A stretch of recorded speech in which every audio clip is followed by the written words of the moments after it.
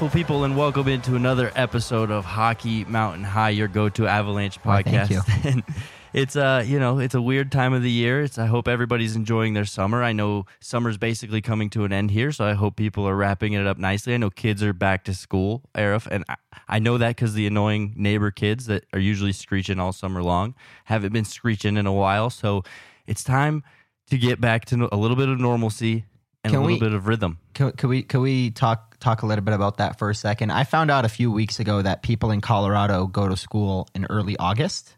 I don't know. It's been a long time for me. You graduated high school like 29 years ago, but where I come from, you don't start school till after Labor Day. So that's different. But I heard you guys also end in May. I don't know. It's really weird. To me, school starts in September and like kids are already, I'm seeing school buses on the street. It's really weird, but whatever. I'm still getting used to Colorado. I'm fine with it. Absolutely. And with the fall season, you can really feel it changing.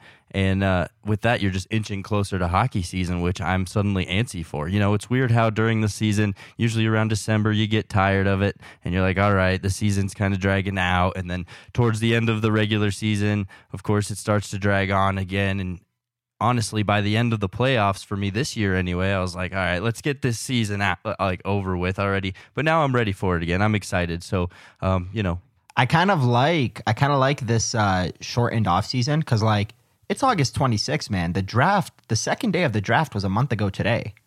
And usually that should have been 2 months ago in late June. This year was in late July. So like rather than having 60 days of the summer dragging until there's something exciting again, free agency was 29 days ago, which is kind of crazy to see. Like Philip Grubauer signed with the Seahawks 29 days ago. It feels like it's been 2 months. Yeah, and you still see some trickle down contracts being signed here, right? I mean, Sean Couturier just signed his. So, there's still some deals being made, even though it feels like the free agency period is just dead and over. Yeah, exactly. It's we're right around the corner from PTO season. That's one of my favorite times of the year. It's who didn't get a free agency contract that's going to get a professional tryout somewhere to see if they still have it.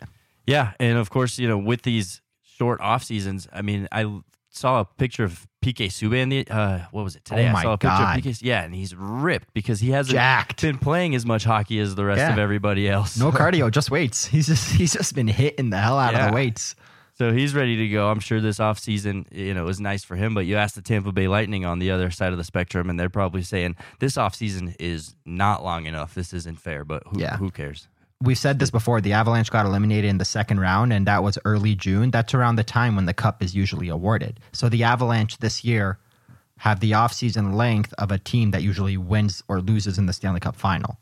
So it's kind of interesting when you look at it that way. And then there were still 2 rounds after that for 4 teams. Well, and when you leave the playoffs like the Avalanche did with a bitter taste in your mouth, right? I guess it's nice to kind of have this quick offseason and quick turnaround because you're already getting ready for training camp here shortly. So this is one of the off-season podcasts that we have for you. You got to come back and say what's up. So it's going to be a little bit scattered across the NHL, a little bit Colorado Avalanche focus. We're just trying to fill an hour here for everybody, check in and say hi and maybe provide a little bit of entertainment because I know my hockey podcasts are running dry right now. But it's a little bit sad that we have to start the podcast with this, but it's at the forefront of the hockey news, and that's the passing away of Jimmy Hayes. I mean, it was so crazy how just random it was and unexpected, and how young. He's 2 years younger than I am. So it really hit home, and just sucks. Really terrible thing for the hockey world. Yeah, it's such a bummer. And Jimmy Hayes was not by any means like a long-term NHL player. He had some good seasons. I think he had like 35 points was his career high and stuff like that. Played for a few teams. But the reason why he's more of a personality, I believe he played 350 games or right around there, 340. The reason why he's such a well-known personality is for 2 reasons. Number one, he's from Boston. He's not from Boston. He's from Massachusetts. So he's very well known in the Boston area. And people in Boston love their hockey. Like he's part of that, kind of like Jack Eichel is kind of known in Boston because he went to BU and he's one of those guys. That's how Jimmy Hayes is. And his brother Kevin Hayes plays for the Flyers. He's cousins with Tom Fitzgerald, who used to play for the Avs, who's the Devils GM now.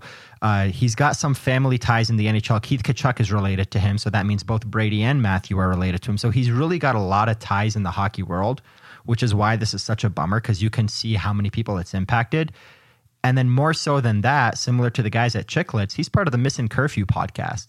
So, even though he wasn't by any means a top line all-star in the NHL, he's someone that I listen to quite often. Like he was, what do they call him? Scoopsy or Broadway. He had all the scoops on the podcast with Shane O'Brien, former Av, and with Scotty Upshaw. And it's just really, really odd because, I was in Detroit a few weeks ago, and on the flight to Detroit before his death, on the flight back from Detroit last Saturday, 2 days before his death, I was listening to the Missing Curfew. It's like you said, hockey podcasts are kind of running dry right now. But Missing Curfew released an episode where it was the best of for the season. And there was all these different clips of all the different interviews they had throughout the season. And I literally was on this flight back from Detroit 2 days before he died and listening to him like in all these episodes throughout the year that I listened to when they were released. And then Monday morning he was gone. So it shook the hockey world. It happened really suddenly and really randomly. And it's a bummer, but it just kind of shows how small the hockey community is because, again, like we say every single time one of these unfortunate events happen, it's like everybody is connected one way or another. Like Kachuk was a different generation. Tom Fitzgerald played for the Avalanche in the 90s. Jimmy Hayes' brother plays for the Flyers in 2021. And it just seems like every kind of generation has been impacted by this one way or another. Looking across the podcast world, right, and it's a trend you're seeing in the last 5 years, and that's players who weren't necessarily good players. I mean, like Ryan Whitney comes to mind. I mean, he was a decent player, but nothing spectacular. But, you look at that podcast with Shane O'Brien, not a great player. You look at the John Scott podcast, for example. These guys are all great locker room guys. They're great podcasters because they're fun to be around. They tell funny stories. They tell great things, and none of them are really great players. So he's part of that wave, and that's just exactly kind of tells you who he was. Like you said, he wasn't a spectacular player, but he was so embraced by his teammates. And in hockey, that matters more than anything. I mean, it matters way more than the points you put up on the scoreboard. So, looking at some of the videos of him interacting with some of his old teammates, you could just really get that sense. And again, with the podcasting, that's just the guy you have to be, is a guy who's just loved around the locker room. And you could tell that's exactly who he was.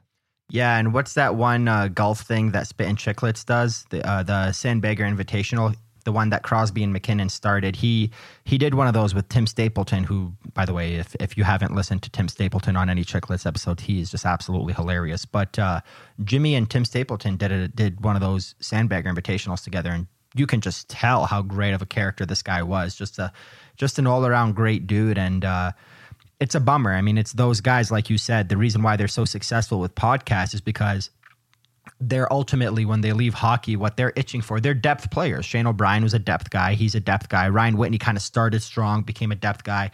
Paul Bissonnette, we all know his career. He's kind of a plug and he's very self-deprecating about that, being a fourth-line fighter and all that. But that's kind of the thing about these guys is when they're great locker room guys, they need to find a way to satisfy that itch. Like, it's really weird. You see the best players in the NHL, they end up going into like management roles because they want to satisfy that competitive itch.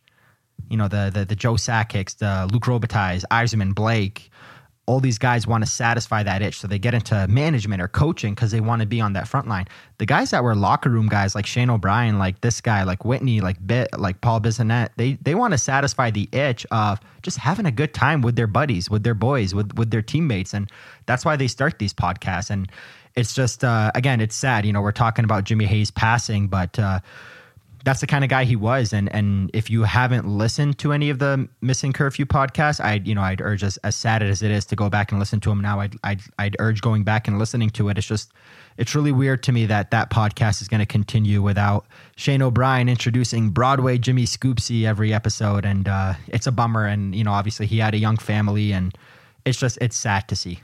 Yeah, I mean, it's something I couldn't really wrap my mind around. I mean, it would be so tough to have somebody that close to me, and that young pass. So obviously our respects, and we had to dedicate a little bit of time to going off the Avalanche board, but bringing it back to the Colorado Avalanche here, Arif. Since we last spoke, they brought back Peter Budaj to become the new development coach. Now, I guess my first question with that is he replacing anybody, or is this a new role they're now creating to kind of put a little bit more attention in developing the goaltending? I think that's what it is. I think this is UC Parkula saying, I love my job and I love what I'm doing, but I need helpers and I need people that want to be here. And what better of a person that wants to be here than Avalanche alumni, Peter Budaj, like right out of left field. I forgot about him.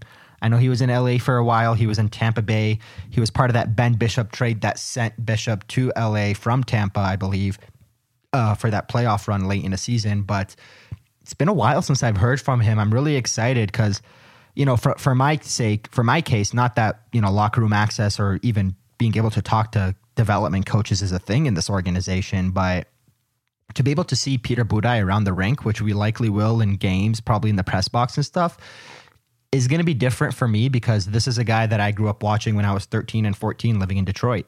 Like, this is that generation. I've never actually experienced him in the generation of me doing this professionally. So it's going to be really cool to see him in person because he's going to bring me back to those days.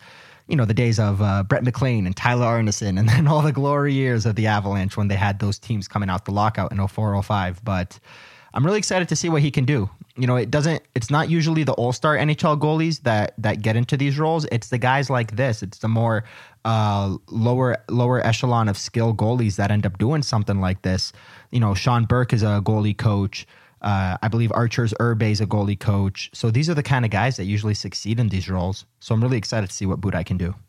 Yeah, I mean, it was interesting. I feel like he just retired recently, but he was one of those guys that you thought retired, and every time you turn around, you see him playing again in another jersey with that nerdy Ned Flanders cartoon on his helmet. Oh, my God. Obviously something that the Avalanche need to pay a little bit of attention to. I have right now in front of me a list pulled up of all the goaltenders in the history of the Colorado Avalanche, some that maybe played one game, some that played a lot more than that, and it's since, let's say, 2014. There's just been so many more goaltenders. There's been 18 goaltenders out of 55. I mean, that's, almost half of the goaltenders have been in the last 8 years. So they obviously have a problem with finding guys that they want to keep around and developing, right? I mean, that's his role here, development goalie coach. All the goalies that they've been drafting, and they're putting a lot of stock in goaltending drafting lately. They need to start panning out, and I think that's a clear sign of the Avalanche saying that right there.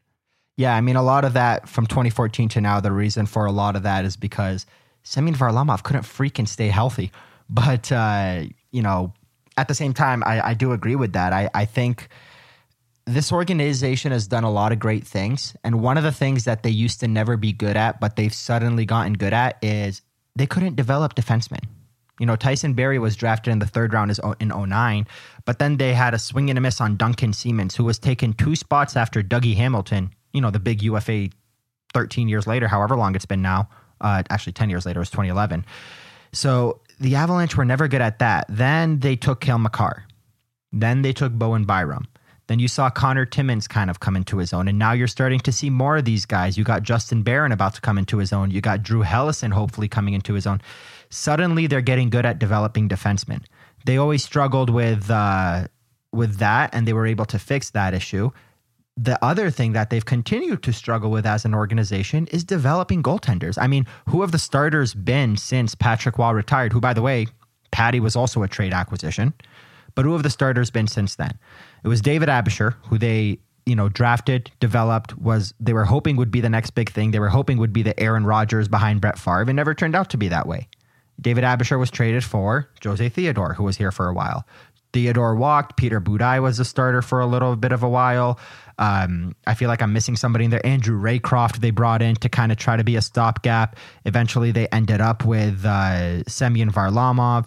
They brought in Jaguar. Yep. Yeah, they brought in Jaguar that same summer as Varley. They kind of were a tandem for a little while. There was somebody, who did they trade for that I'm forgetting before Grubauer? Are you thinking Reto Berra? Reto Berra, yep, Reto Berra, and then... Yeah, I mean, the list goes on. There's a lot of Philip guys Grubauer. There's a lot of guys. They obviously, Pavel Francouz was a nice breath of fresh air because that's somebody that they at least scouted, even though they didn't draft and develop him. They scouted an older guy in his mid to late 20s that ended up being a good NHLer who, by the way, he's returning. And if you remember, before the COVID pause in 2020, he was doing a lot better than Grubauer. So I think the Avalanche should be excited about this Kemper-Francouz tandem. And now, obviously, Darcy Kemper. And what did it cost? It cost you a first-round draft pick and one of those defensemen that you finally learned how to develop. So that's the next part that the Avalanche need to do as an organization. They need to find a way. They finally found a way how to trade for players without selling the farm. because that's all they used to do in the Pierre Lacroix era. They finally learned how to elevate centermen and forwards from great players like Matt Duchene was when he was here to superstars like Rantanen and McKinnon are. Like Duchene never hit 80 points in Denver. They're finally able to keep guys around like Gabe Landeskog, obviously Eric Johnson, even though he was a trade acquisition. They figured out the defenseman drafting. Now they got to figure out the goalie development. Peter Budaj will hopefully help with that. Yeah, you love to see the progress around Colorado in the last 5-6 years or so in attention to goaltending, right? I mean, we're a long way from Francois Allaire and his lackadaisical, I would call it, goaltend coaching. Yeah, obviously a lot more attention. I mean, the addition of Parkula was always nice, but seeing more attention and more investing going on in the goaltending department just can't. You love the direction that it's heading towards. And with Peter Budaj, you got to think that, international goaltending and the scouting around that is definitely going to take a notch up, because they take a lot of shots at foreign goaltenders, foreign meaning not Canadian or American. And they only have been pretty mediocre, I would say. So hopefully he helps increase that. Yeah, Justus Annunen comes to mind. That might be the next Avalanche goalie of the future, and he's from Finland. So it's actually weird now that I think about it. Going back to Patrick Waugh, I think the only starter that was actually Canadian or American that was considered a starter when he was here, so that's not counting Giguère, he was known to be a backup, was who his name escapes me. Oh, Josie Theodore. That's it. Gruby is obviously German. Varlamov is from Russia. Retobera, was he Switzerland? He was Swiss. David Abisher, also Swiss. It's really weird that they've had 2 Swiss starters and 1 Canadian starter since Patrick Waugh retired. So it's kind of been all over the board, and now they have Darcy Kemper. So yeah, they seem to always like that European touch when they draft, and Peter Budaj will definitely help. I don't even know where he lives. I don't know if he lives in Denver. I don't know if he lives in the States, or maybe he lives in Europe, and that's why they brought him on board. I mean, he's in charge of development, so you'd kind of rather see him, around the Eagles, if anything, right? Yeah. So moving on, sticking with great goaltenders, European ones that it is. Henrik Lundqvist officially announced his retirement. Now, was this more of a medically forced, or did he just simply, he wasn't able to find a job in the NHL this season? I think it was just fatigue. He got bought out by the Rangers. He did this whole thing where he signed with Washington after the bubble and all that stuff, and signed with Washington, and then had that whole health scare with his heart last year. Tried to fight back, was really close to coming back. I don't think people realize how close he was to coming back right before the playoffs and, around the trade deadline time for the Capitals. That didn't happen. Now he's back to A, figuring out his health, and B, being, close to 40 years old and trying to find a new job. I think it just got tiring. It's all just a lot. And, let's not act like his skills weren't withering away from being the all-star that he was. I still think he could have been a decent goalie and a good pickup for anybody, and especially if he played for the Capitals last year, he would have had decent numbers. But it probably just got all too much. Like, what am I doing? Let's just call it a day. Yeah, I mean, like you said, he was almost close to coming back for the Capitals, but what held him back? I mean, I think it was a setback in his his heart. So you can't rule that idea out that it was just simply, and you don't want to maybe risk that. Another setback, or you don't want to risk another setback. And it was a hard conversation for him to have, because he really wanted to come back. He really wanted to fight. We remember all those conversations 2 years ago of bring Lundqvist to the Avalanche and let him make a run for the Cup.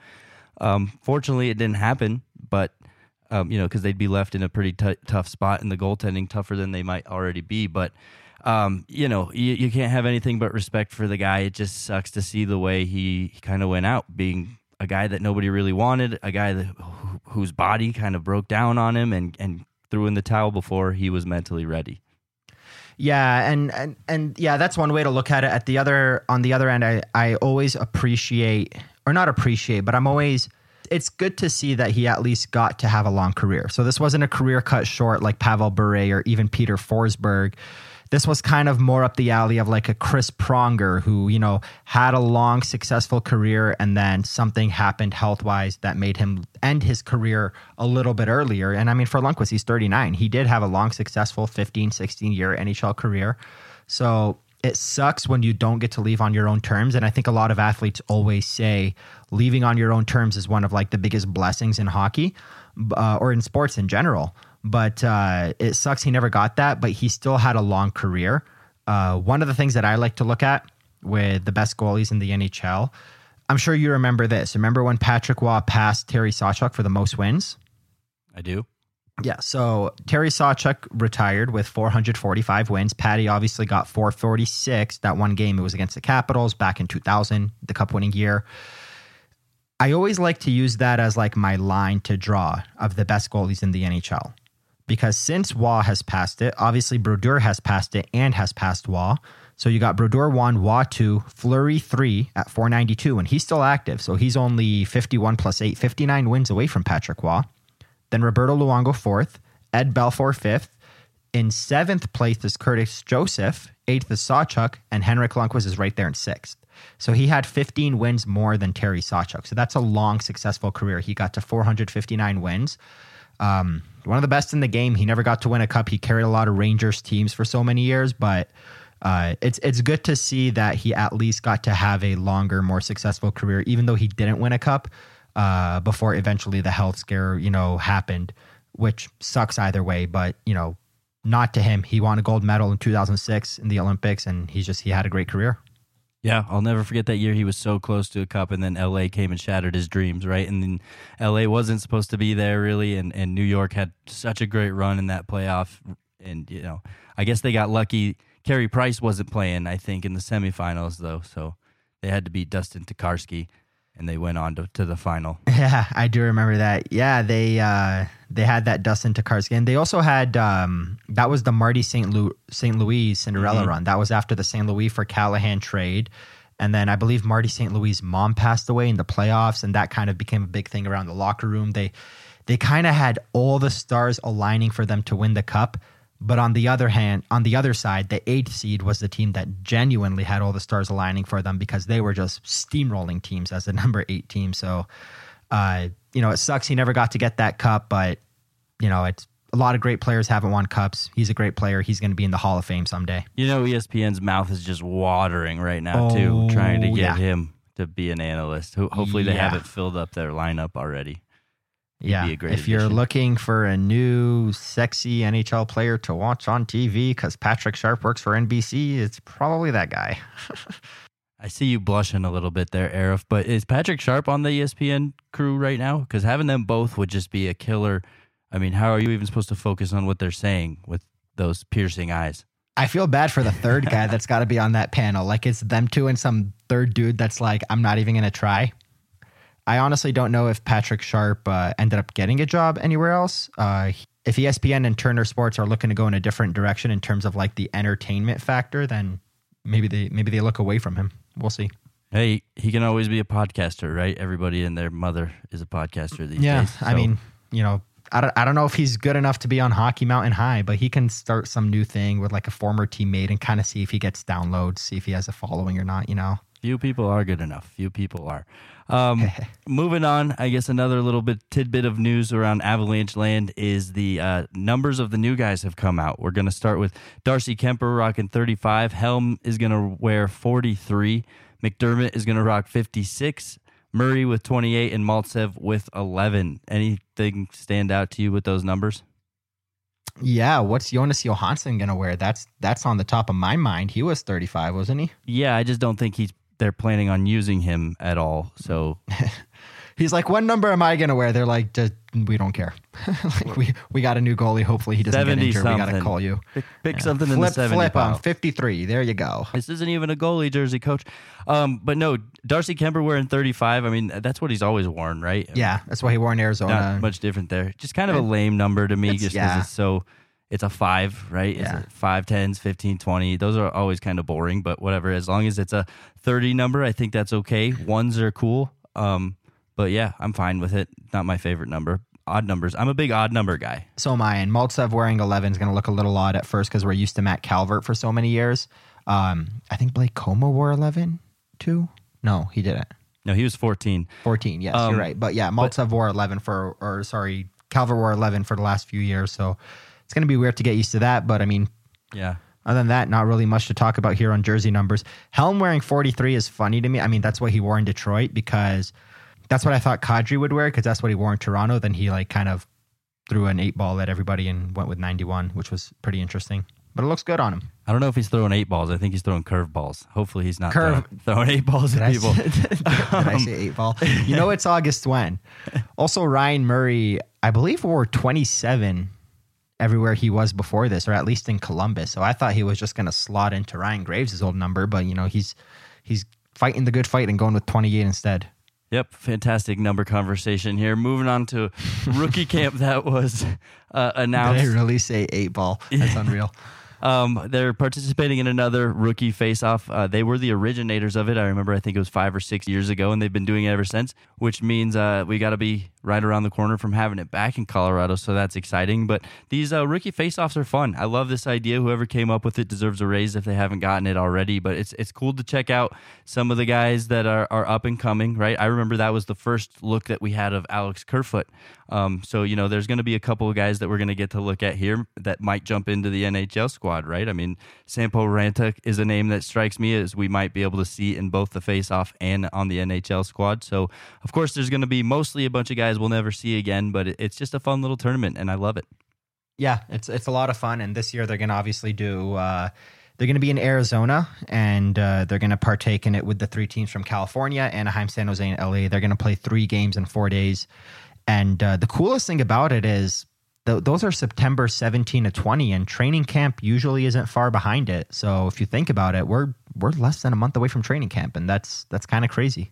Yeah, absolutely. And luckily we get to stream it, right? I mean, that's something that they actually do right with this is they let us see it. I mean, you would expect them to keep this behind closed doors and people who attend only, but I love getting the chance to stream it. It gets your feet wet back into hockey, usually a choppy, pixelated stream, but hey, you're watching some hockey and getting to do a little preseason analysis. Like I said, some guys actually make the team, so it's fun to keep an eye on what they have to offer. Yeah, and that's going to be the first look at the new look Avalanche jerseys, because we know it's pretty much been confirmed now with the Avalanche selling away jerseys for 50% off that those numbers are going to change on the back that we saw on Prospect Bialski's jersey, Andre Bialski.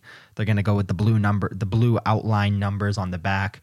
They might do something with the home jersey too, because I saw those were heavily discounted too. So maybe they're changing the numbers for all of them to kind of really push further into the branding of burgundy and blue, which I mean, I nerd out about this stuff, and I still love the change to blue last year, and I think the more they do it, the better. Yeah, no, that'll look really cool. Did you say 50%? Because that'll make a great Christmas present for my girlfriend. I did that a couple years ago when they changed jerseys, got her a discounted jersey. She didn't know the difference. She loved it. Thought I got her this nice, expensive jersey. So sounds like I'm doing that again this year.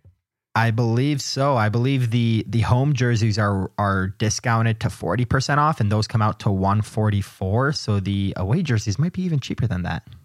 Let's go. I'm with it. Let's get this transition going. Speaking of Arizona, they might relocate. That's some more NHL news going on around the NHL world. So I guess, what's your take on that? They say that they're going to really try to fight hard and find another arena in the Phoenix area, but it seems kind of tough. What's the issue with them not being able to play with the Suns arena? Why is there 2 different arenas? I don't understand that. But do you think they're going to stay in Arizona, or are they probably on the move somewhere? It's all going to be decided here very soon, because the biggest thing is, Gary Bettman's been fighting hard for this for years. This is the same organization that was owned by the NHL for so long. Like Bettman, for whatever reason, Arizona's the hill he's died on.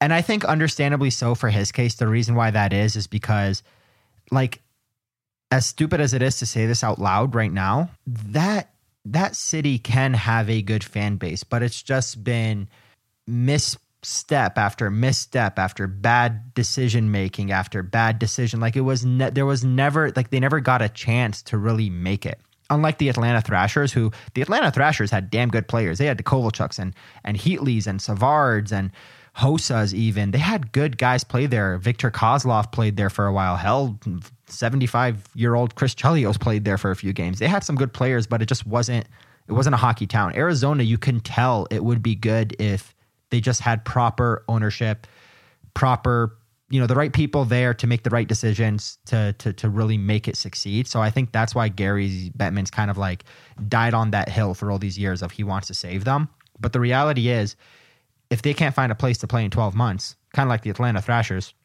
they got to go. And I know they're looking in temp Tempe or Temp. I don't know how to pronounce it. Arizona. They want to build an arena out there. Obviously, they want to get them closer to Scottsdale, away from Glendale. Look at you guys nodding your heads at me. I'm from the Midwest and I'm Canadian A. I don't really know this side of the world. Hey, as long as Colorado people are going to keep pronouncing it Quebec instead of Quebec, I can say whatever the hell I want to. That's the way that I see it. But back on topic, if they can't find a place to play in the next 12 months, they're going to have to move them. So I'm really excited for the next rookie tournament in Houston, because that's going to be the next team of where the Coyotes are playing, I think.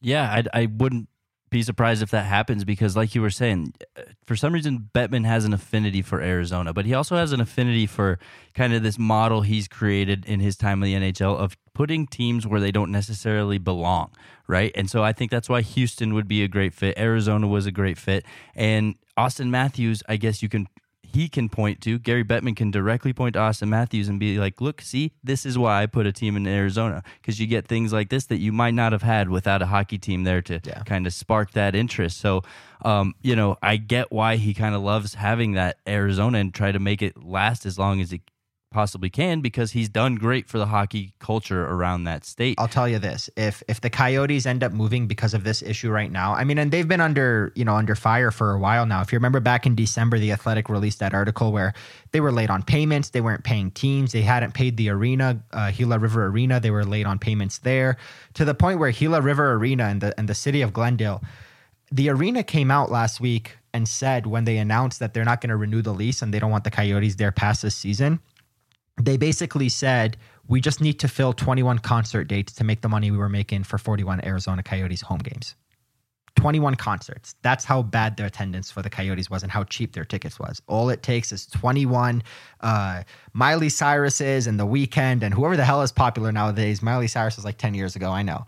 But that's all it's going to take. So the reality is, if they don't have a place to play, they're going to be gone. But I don't know if it's going to happen in our lifetime, but I will say this. If the Coyotes don't make it past next season and they end up relocating, kind of like the Atlanta Flames many decades ago, I think that city gets a second chance, and hopefully with better ownership, because you can look at someone like Austin Matthews and say, this is what we got from having a team out there. You can't say the same about Atlanta Thrashers or Atlanta Flames or a lot of the other cities that might not be, the places to have a hockey team like Sunrise, Florida. But that's beyond the point. The reality is, we'll see what happens with this, but the fact that the Arizona Coyotes are in that Central Division now makes it a little bit easier, because that's where the Dallas Stars are. That's where the Houston Coyotes, or whatever the hell you want to call them, would be. It would just be an easy move, and it's good that the NHL has a backup city like that. Obviously, people in Quebec are screaming at me right now, going, why the hell can't we get our Nordiques back? But realignment kind of makes it hard. It's just a bummer that they're such a bad team. I mean, they're rebuilding for the third time in like 4 years. Yeah. And so, that was part of the allure of the Colorado Avalanche when they moved to Colorado, right? A lot of people were like, what is this sport? This is interesting. We haven't seen this around here. This isn't football. Whoa, this team's really good. Oh, yeah. Wow, this team's really good. They just traded for who? Roy? What's his name? Yeah, Patrick Roy. This guy's great. And that's really what sparked a lot of people's passionate fanhood around here in Colorado. So, to just move a less than mediocre team to a new city that doesn't really know hockey too well might be a bit of a gamble. So, I hope for them they could just stop taking everybody's bad contracts and start to build the real freaking team already. Yeah, they're going to be led by Captain Shane Gostisbehere and the shadows and the ghosts of Pavel Datsyuk and Chris Pronger and Dave Boland and the many, many other people that have gone through that organization to never play a game for them. So we'll see. I think if the NHL ends up moving the Coyotes to Houston, then the only way Quebec ends up getting a team back is because Florida ends up crapping out at some point, but they seem to be doing fine right now. So we'll see on that. So coming back to the Avalanche, we wanted to kind of touch on an article that you recently wrote, which is kind of previewing the season and looking at some guys who might come and make a breakthrough with their careers and have maybe a career season and really put themselves on the map in terms of the rest of the NHL. So I want to let you get a little bit into that, and I'll just kind of play along with you, because I did check out some of the names. I did check out what you wrote, and I like the direction of it. And you started with a guy that I really think is going to have a breakout season. I mean, you could tell just by how confident he is, and that's Logan O'Connor, right? Not only how confident he is, but how confident the coaching staff and the team is in him and how many eggs it seems that they're placing in his basket. I think he's going to respond great. Yeah, you kind of saw him come into his own in the bubble against the Dallas Stars. He was starting to have a good playoff, even against the Coyotes. I think he played some games. And, you know, he got lost in a numbers game. He had some injury issues. There's just a lot of guys ahead of him. But we saw what happened this season. The Avalanche lost 5, 6, 7, 8 guys from their roster and replaced them with, you know, the new numbers, 4 or 5 guys. Like, there's clearly spots available. And we talked all this time about, obviously, Alex Newhook jumping into a full-time role and things like that. So there's clearly spots available. Logan O'Connor, pretty much this is the first time in his career with the Avs, his 4th season since he was drafted, or not drafted, since he signed coming out of Denver University. This is the first time he's pretty much got a top 12 spot all but locked up right away. So he played mostly on the 4th line in whatever games he did see with the Avs. I wouldn't be surprised if he tries to jump into a 3rd line spot. You know, maybe he tries to grow. Maybe he ends up being like that Jonas Donskoy type of utility player that can play on the 3rd line. Like, we don't know what he has offensively because he's just never been given a shot at the NHL level. He's developed his game well with the Eagles. He's got 31 goals and 67 points in 104 combined AHL games over the last few seasons with the Avalanche organization. So I'm really intrigued by him. He's 25 years old. Like, this is his time. He was a captain for DU, for the Pios, and I'm really, really intrigued by him because him jumping into a top 9 role would be massive for the Avalanche because Alex Newhook is trying to fight for that kind of a spot, but there's also a couple guys on the 3rd line that might have to jump into the top 6. So if Logan O'Connor suddenly becomes a reliable top 9 forward, that just gives you another 3rd line option that suddenly you didn't think you had before the season started. Yeah, battling with a number of injuries this year. So hopefully he comes back really strong because that's going to be imperative for him. He plays at such a style. He's like a miniature version of Landeskog with the exact same style and exact same mentality, right? He's just a smaller version of him. So to play that kind of physical style, I really hope that his health holds up because then, yeah, I'm with you. He can really reach, you know, don't want to say the sky's the limit. There's definitely a ceiling on him, but he can definitely reach a high potential and higher than we've seen him reach yet. So, fingers crossed that he's stays healthy. I mean, I'm fully confident he's going to enter the season healthy. It's about can he stay with the style of play that he brings to the table. Yeah. Moving on from him, the next guy that I talked about it's another player that is, you know, more of a veteran that's been around for a little bit. It's JT Compher. And the reason why I mentioned JT, I know he's had a bad season, and if anybody's listening right now, they're going to say, what the hell do you think you're talking about? For the last 10 weeks, you've been complaining to us about trading JT. I know. But when you look at Compher, he obviously kind of got lost this season and ended up on the 4th line with Belmar, and then I think Soderberg was playing with him for a while. It was a really weird line there for a little bit at the end of the season. But JT kind of got lost in the shuffle when the Avalanche went out that one summer and brought in Kadri and Burakovsky and Donskoy and all those guys. Obviously, they ended up trading for Nemesnikov too. They brought in Nichushkin. He surpassed him. But if JT Compher plays on the 2nd line left wing spot with Kadri and Burakovsky, it would be his first time getting a top 6 opportunity, like a legitimate top 6 opportunity. I know he was, you know, he covered for Kadri with those injuries late in the year. But it would be his first legitimate top 6 chance since he was playing on a line with a young Tyson Jost and a young Alexander Kerfoot. Apparently that's a thing. But maybe, just maybe, he comes into his own. I know it's kind of a long shot, but playing with Kadri and Burakovsky, maybe he comes out and puts up 40 points. You never know. And that, for him, would be a breakout season. We're not looking for all-stars. We're just looking for guys that take the next step in their careers. And if that happens, he'll be on the last year of his deal. He'll have some value. The Avalanche can't afford his 3.5 next year. It would be a lot easier to trade him at that point. I can see that happening. Let's look at the type of player JT Compher is. He's a guy with a chip on his shoulder. He's a hardworking, grittier guy. I say grittier, not necessarily gritty. But you don't think he's heard all the things and seen all the things people are saying about him this offseason? Oh, yeah. You don't think he's going to come out this year and try to prove everybody wrong, trying to prove the Avalanche wrong for leaving him exposed, trying to prove us idiot media members for saying that he needs to be traded before the season ends? He's going to come out with a chip on his shoulder that hopefully puts him right there in the second line, and he flourishes, and he's a mainstay for the rest of the season. Because if not, we're back to square one with who do we put in that second line spot. And there's a couple more options we're going to talk about here, but, no disrespect to his roommate if they still live together, because I have no idea. But, he's sitting back and thinking, people think Tyson Jost is now better than me. What happened to a couple years ago when we all wanted to trade Tyson Jost at the deadline and we couldn't find somebody to take him, and now suddenly Tyson is more valuable than me? So, he's got a chip on his shoulder. He wants to be a part of this core. And I mean, come on, dude. Like he got traded to this team when they sucked.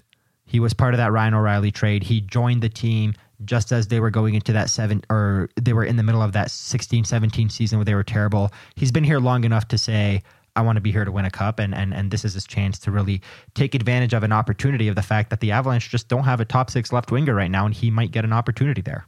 Yeah, I like that point. I don't think they're roommates anymore. I think one of the two bought a house. I think it was Tyson Jost bought a house in Boulder. Keep my eye on that market. It's one of those real estate things that you're just in the know for. My sources say some guy at this real estate company somewhere. Speaking of which, I went with the super cheesy realtor thing this year, and I made little magnets of the Avs schedule. So if you want one, or if anybody out there wants an Avs magnet schedule for your refrigerator, that is marketing. If you would do more of that for a podcast, it would be great.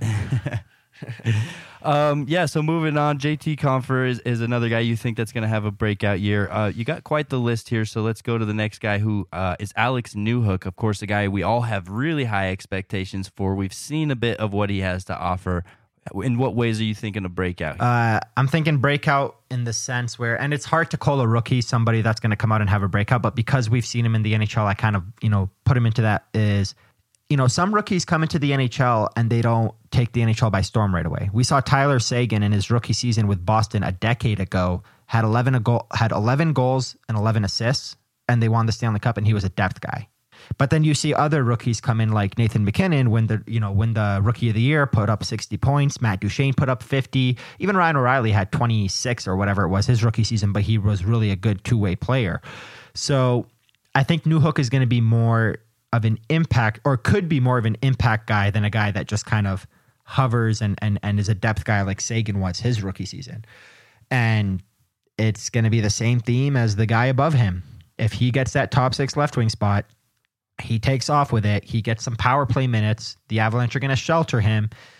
He can put up 35 to 50 points, playing 12 to 15 minutes a game. And I'll call that a breakout for a team that has as much depth as this, for a 19, 20-year-old, whatever he is now, to come in and put up that many points would be pretty impressive. Sometimes I wonder, though, if they threw him into the fire a little bit too early, because he got hurt. He got pretty banged up towards the end there, and they kind of just used him because they didn't really have any other options. They were running out of guys and said, Newhook, it's your time. Let's see what you got. He was the best option. And that's kind of the thing that Bednar, every time we asked him about Newhook or Ranta, who we're going to talk about here in a second, is these guys are going to give us the best option. We're not here to give, Newhook a taste of the NHL, or this guy a taste, or that guy a taste. We're here to win hockey games and, compete for the Stanley Cup. That's where the Avalanche were last year. And for whatever reason, Newhook, they felt like was the best option. So he at least got a taste of it to know what to expect going into this season.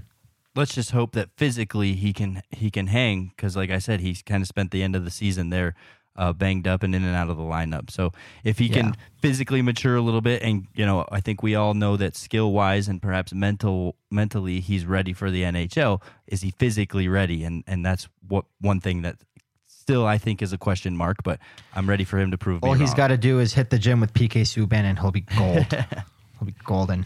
So yeah, that brings us to Sampo Ranta, a guy a lot of us in Avalanche land have been waiting and kind of exciting to see what he has to bring. He's got a lot of skill. Yeah, kind of like the guy we're going to talk to after him, and we're going to talk about after him, and kind of like Logan O'Connor the last few years. The one thing that's getting in Sampo Ranta's way is the fact that, number one, we still don't know what he is, but number two, there's just a lot of bodies ahead of him. But have no fear, Sampo. You're playing for a team that has 15 injuries on any given November, so you're probably going to see a lot of hockey early on in the season. For that reason, because he's going to be a next man up at some point. So if he takes advantage of that opportunity, he could be the guy. He could be a guy that suddenly comes in and plays like 25 games and scores 10 goals or something like that, and really sets him up for an NHL career moving forward. But we'll see. And I kind of like to lump him in with the guy that we're going to talk about after him, which I'll get to now, is Martin Kaut. So Kaut was drafted. Now, sorry, go ahead. Before you start, ever since Kaut was drafted, I feel like if you open a Who's Gonna Break Out This Season article, it's going to be Martin Kaut on every single one. So tell us, Arif, why you think this year is going to be different than last. There's less guys ahead of him. And last year was kind of funky because of the taxi squad, because of the American Hockey League schedule and season the way it was, and just COVID in general. But you still had a lot of guys ahead of him. There's no more Belmars. There's no more Calverts. There's no more, Donskoys and Sods. There's just a lot less guys. So number one, it's going to take a lot less injuries or whatever it may be for him to climb the depth chart. Or if he wants to battle it out at training camp, he doesn't have to beat as many guys. So that's one thing. But at the same time, you're going to put him in the same category as Newhook and Ranta in the sense where maybe their spots are not guaranteed. Maybe Newhook's is, but maybe they're not guaranteed and they're all going to get an opportunity to one-up each other. While in past years, you knew Calvert was going to play. There was no shot they were going to sit Calvert. There was no shot they were going to sit Belmar, assuming they were healthy, or Donskoy. So at that point, if you're Martin Kaut, you're coming into training camp, which last year was so stupidly short and wasn't really a real training camp. You're coming into that thinking, I have to beat out 5 NHL veterans on one-way deals to get a chance at this roster. Not going to happen. So it's a little bit different now. And it's this fact that he's going to be in competition with a few guys that are on two-way deals. And on, cheap deals, even Logan O'Connor is not going to be making that much money. So if you're Martin Kaut and you're itching to make it to the NHL, this is a season where you look at, since you got drafted by the Avalanche, and say, okay, I have a legitimate chance here that I haven't had in years past. And if he's as good as we, are hoping him to be, then this is his time to really, really take off. So again, it's a wild card like Sampo Ranta because this is kind of going lower down the food chain. I think the Avalanche, even Mikhail Maltsev is someone that they look at more so than Martin Kaut, but there's a chance there for him, and it wouldn't surprise me if he does it. Yeah, and we've talked before how this compressed, it's still going to be an 82-game schedule, but it's compressed since we have the Olympic break in there, and they're just not used to this 82 games. They haven't done it in 3 years. So I think there's going to be plenty of opportunity for the Sampo Rantas and the Martin Kauts to get ice time due to injury and filling in roles. And so this is kind of a make or break year for Martin Kaut, I would say, because it's about time he either makes something of himself around here or they decide to move on, which would be tough because it's another first-round pick that would go down the toilet. But getting to your last guy here, and this one I think is interesting because it feels like we've seen his peak. It feels like we've seen what he has to offer the NHL. So, Arif, tell us why Valeri Nichushkin is going to have a breakout year this year.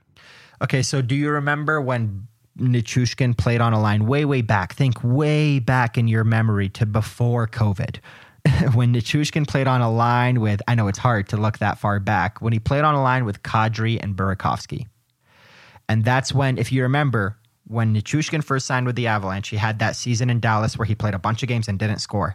And then his first 15, 20, whatever it was, games with the Avalanche, he just couldn't freaking bury the puck. Like it was closer and closer and closer until he finally scored.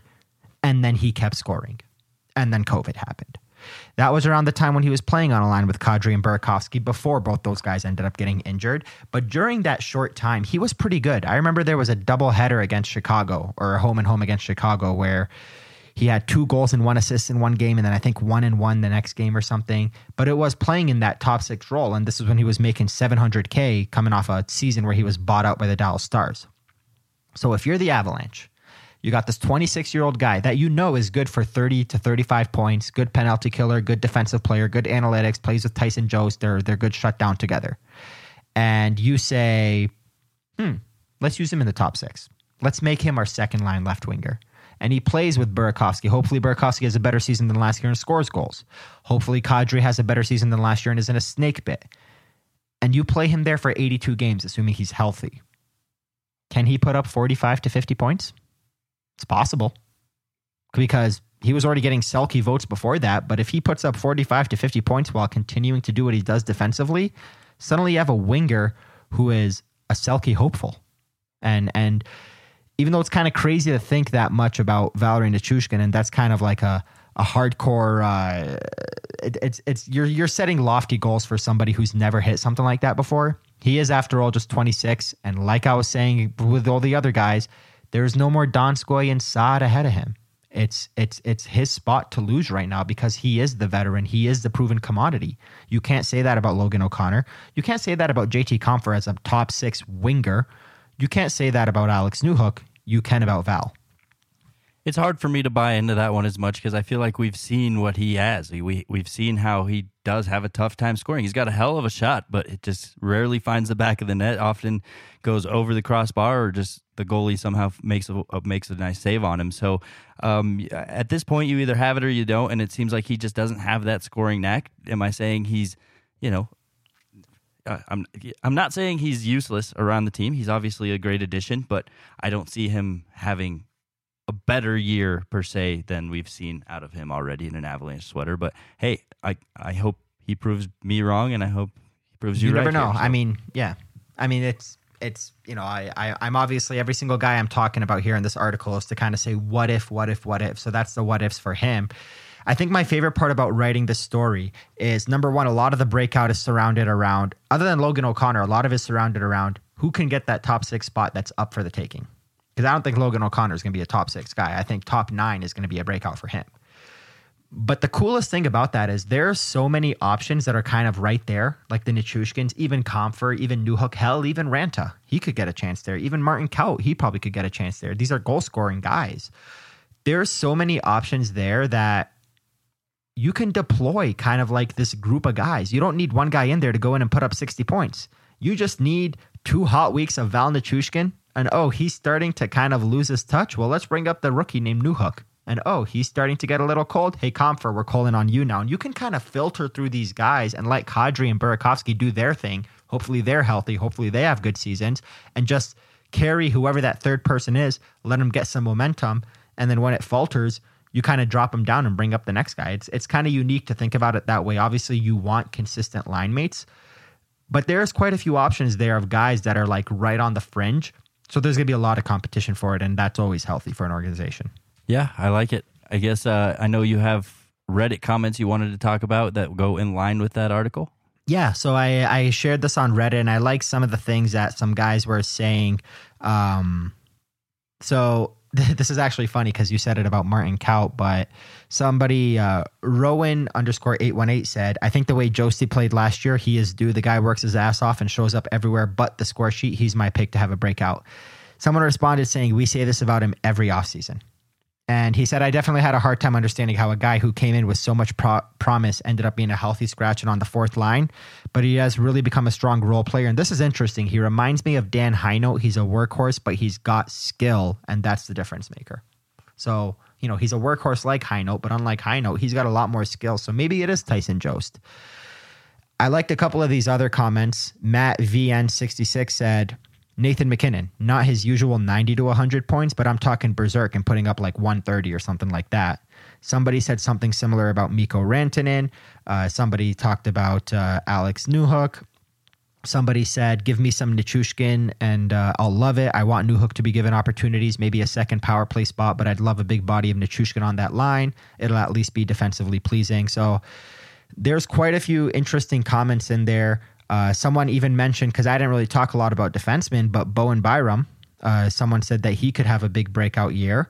And if you think about it, as soon as there's an injury to your top 4, it was usually Ryan Graves that jumps in. Now, if there's an injury to your top 4, it might be Ryan Murray, but it's probably going to be Bo Byram. So he could really have a breakout season as well. So it's just cool to see kind of all the different options that there is. And the most interesting ones to me are Nathan MacKinnon and Mikko Rantanen, because they've both had great seasons.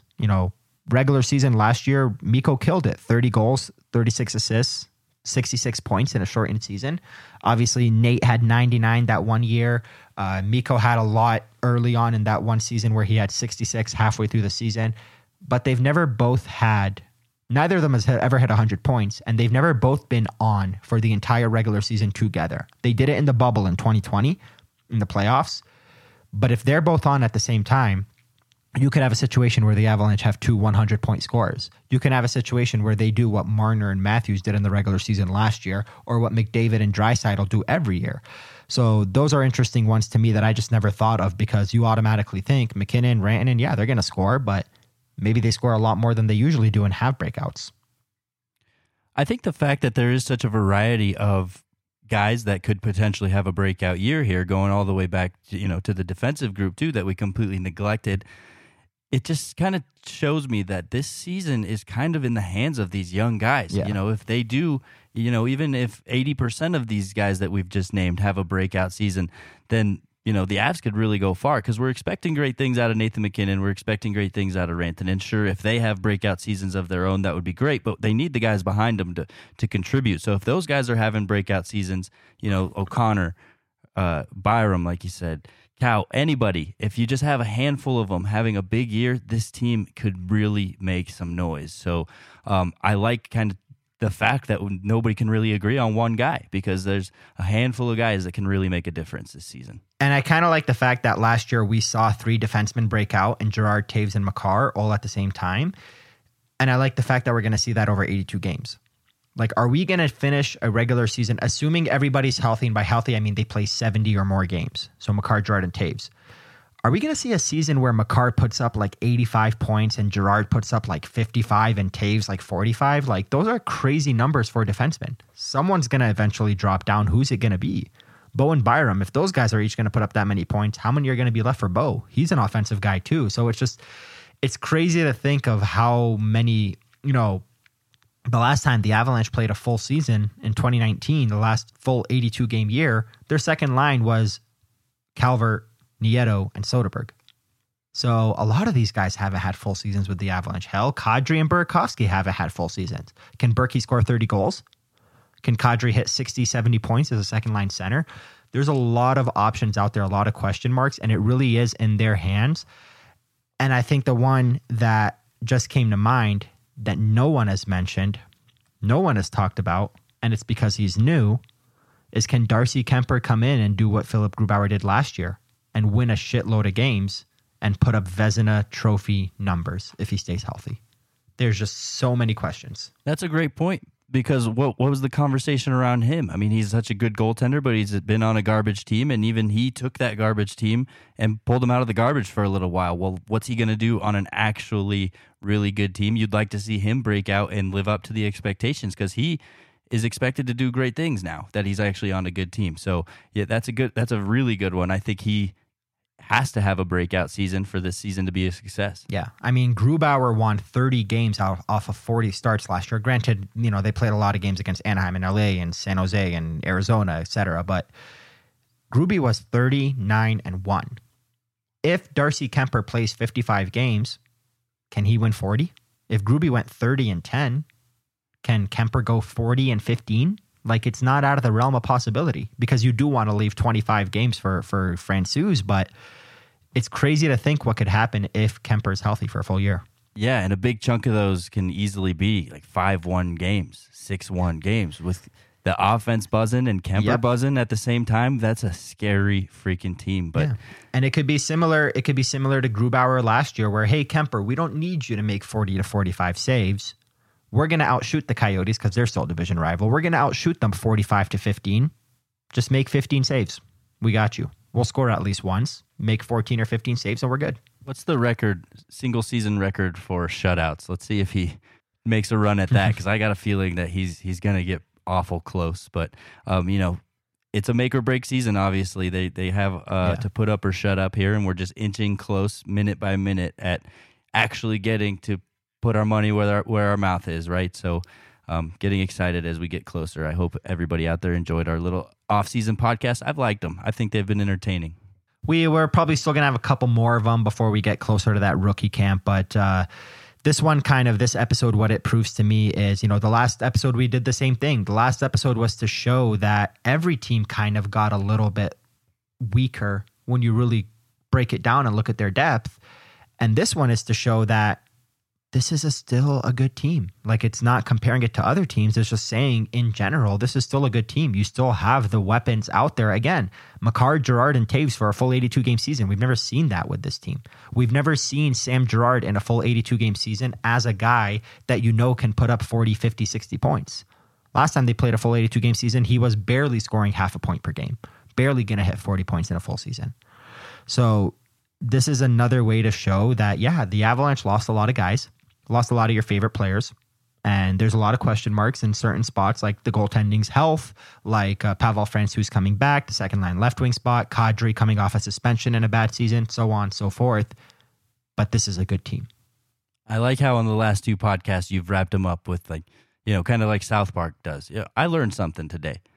Yeah, love it. I hope everybody walks away being able to say the same thing. And hopefully after each of the last 2 podcasts, they view the Avalanche in a little bit different light than, we kind of are led to feel on Twitter, right? With everybody's animosity and everybody piling their ideas in one place, you kind of start to get a lot of negative feelings towards things when you don't really necessarily have to. So I hope we're making you feel better and hoping that we get some optimism in you as we're approaching the start of the season.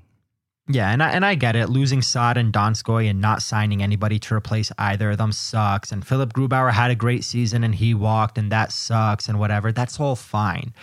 But to the people that I saw that were having like long Twitter thread, long debates about how signing Helm was a mistake and you should have just brought back Belmar, it's not that serious. Like it really, truly, genuinely is not that serious. That's your 4th line center. I love Pierre-Edouard Bellemare, one of the coolest dudes ever, but it's going to be okay. We're not going to see much of Helm anyway. He's a 4th line center or winger at this point. Absolutely. So yeah, I guess that's a great place for us to stop and wrap it up here. Thanks to everybody for joining us during this offseason. I hope we helped you scratch an itch with the Avalanche conversation. I know there's not much going on out there in terms of hockey podcasts, so we're here for you, and we always will be here for you as we continue towards the NHL season. So wrapping it up, thanks for hanging out with us as always. If you made it this far in the podcast, bless your heart. Hockey is for everyone, and we out you.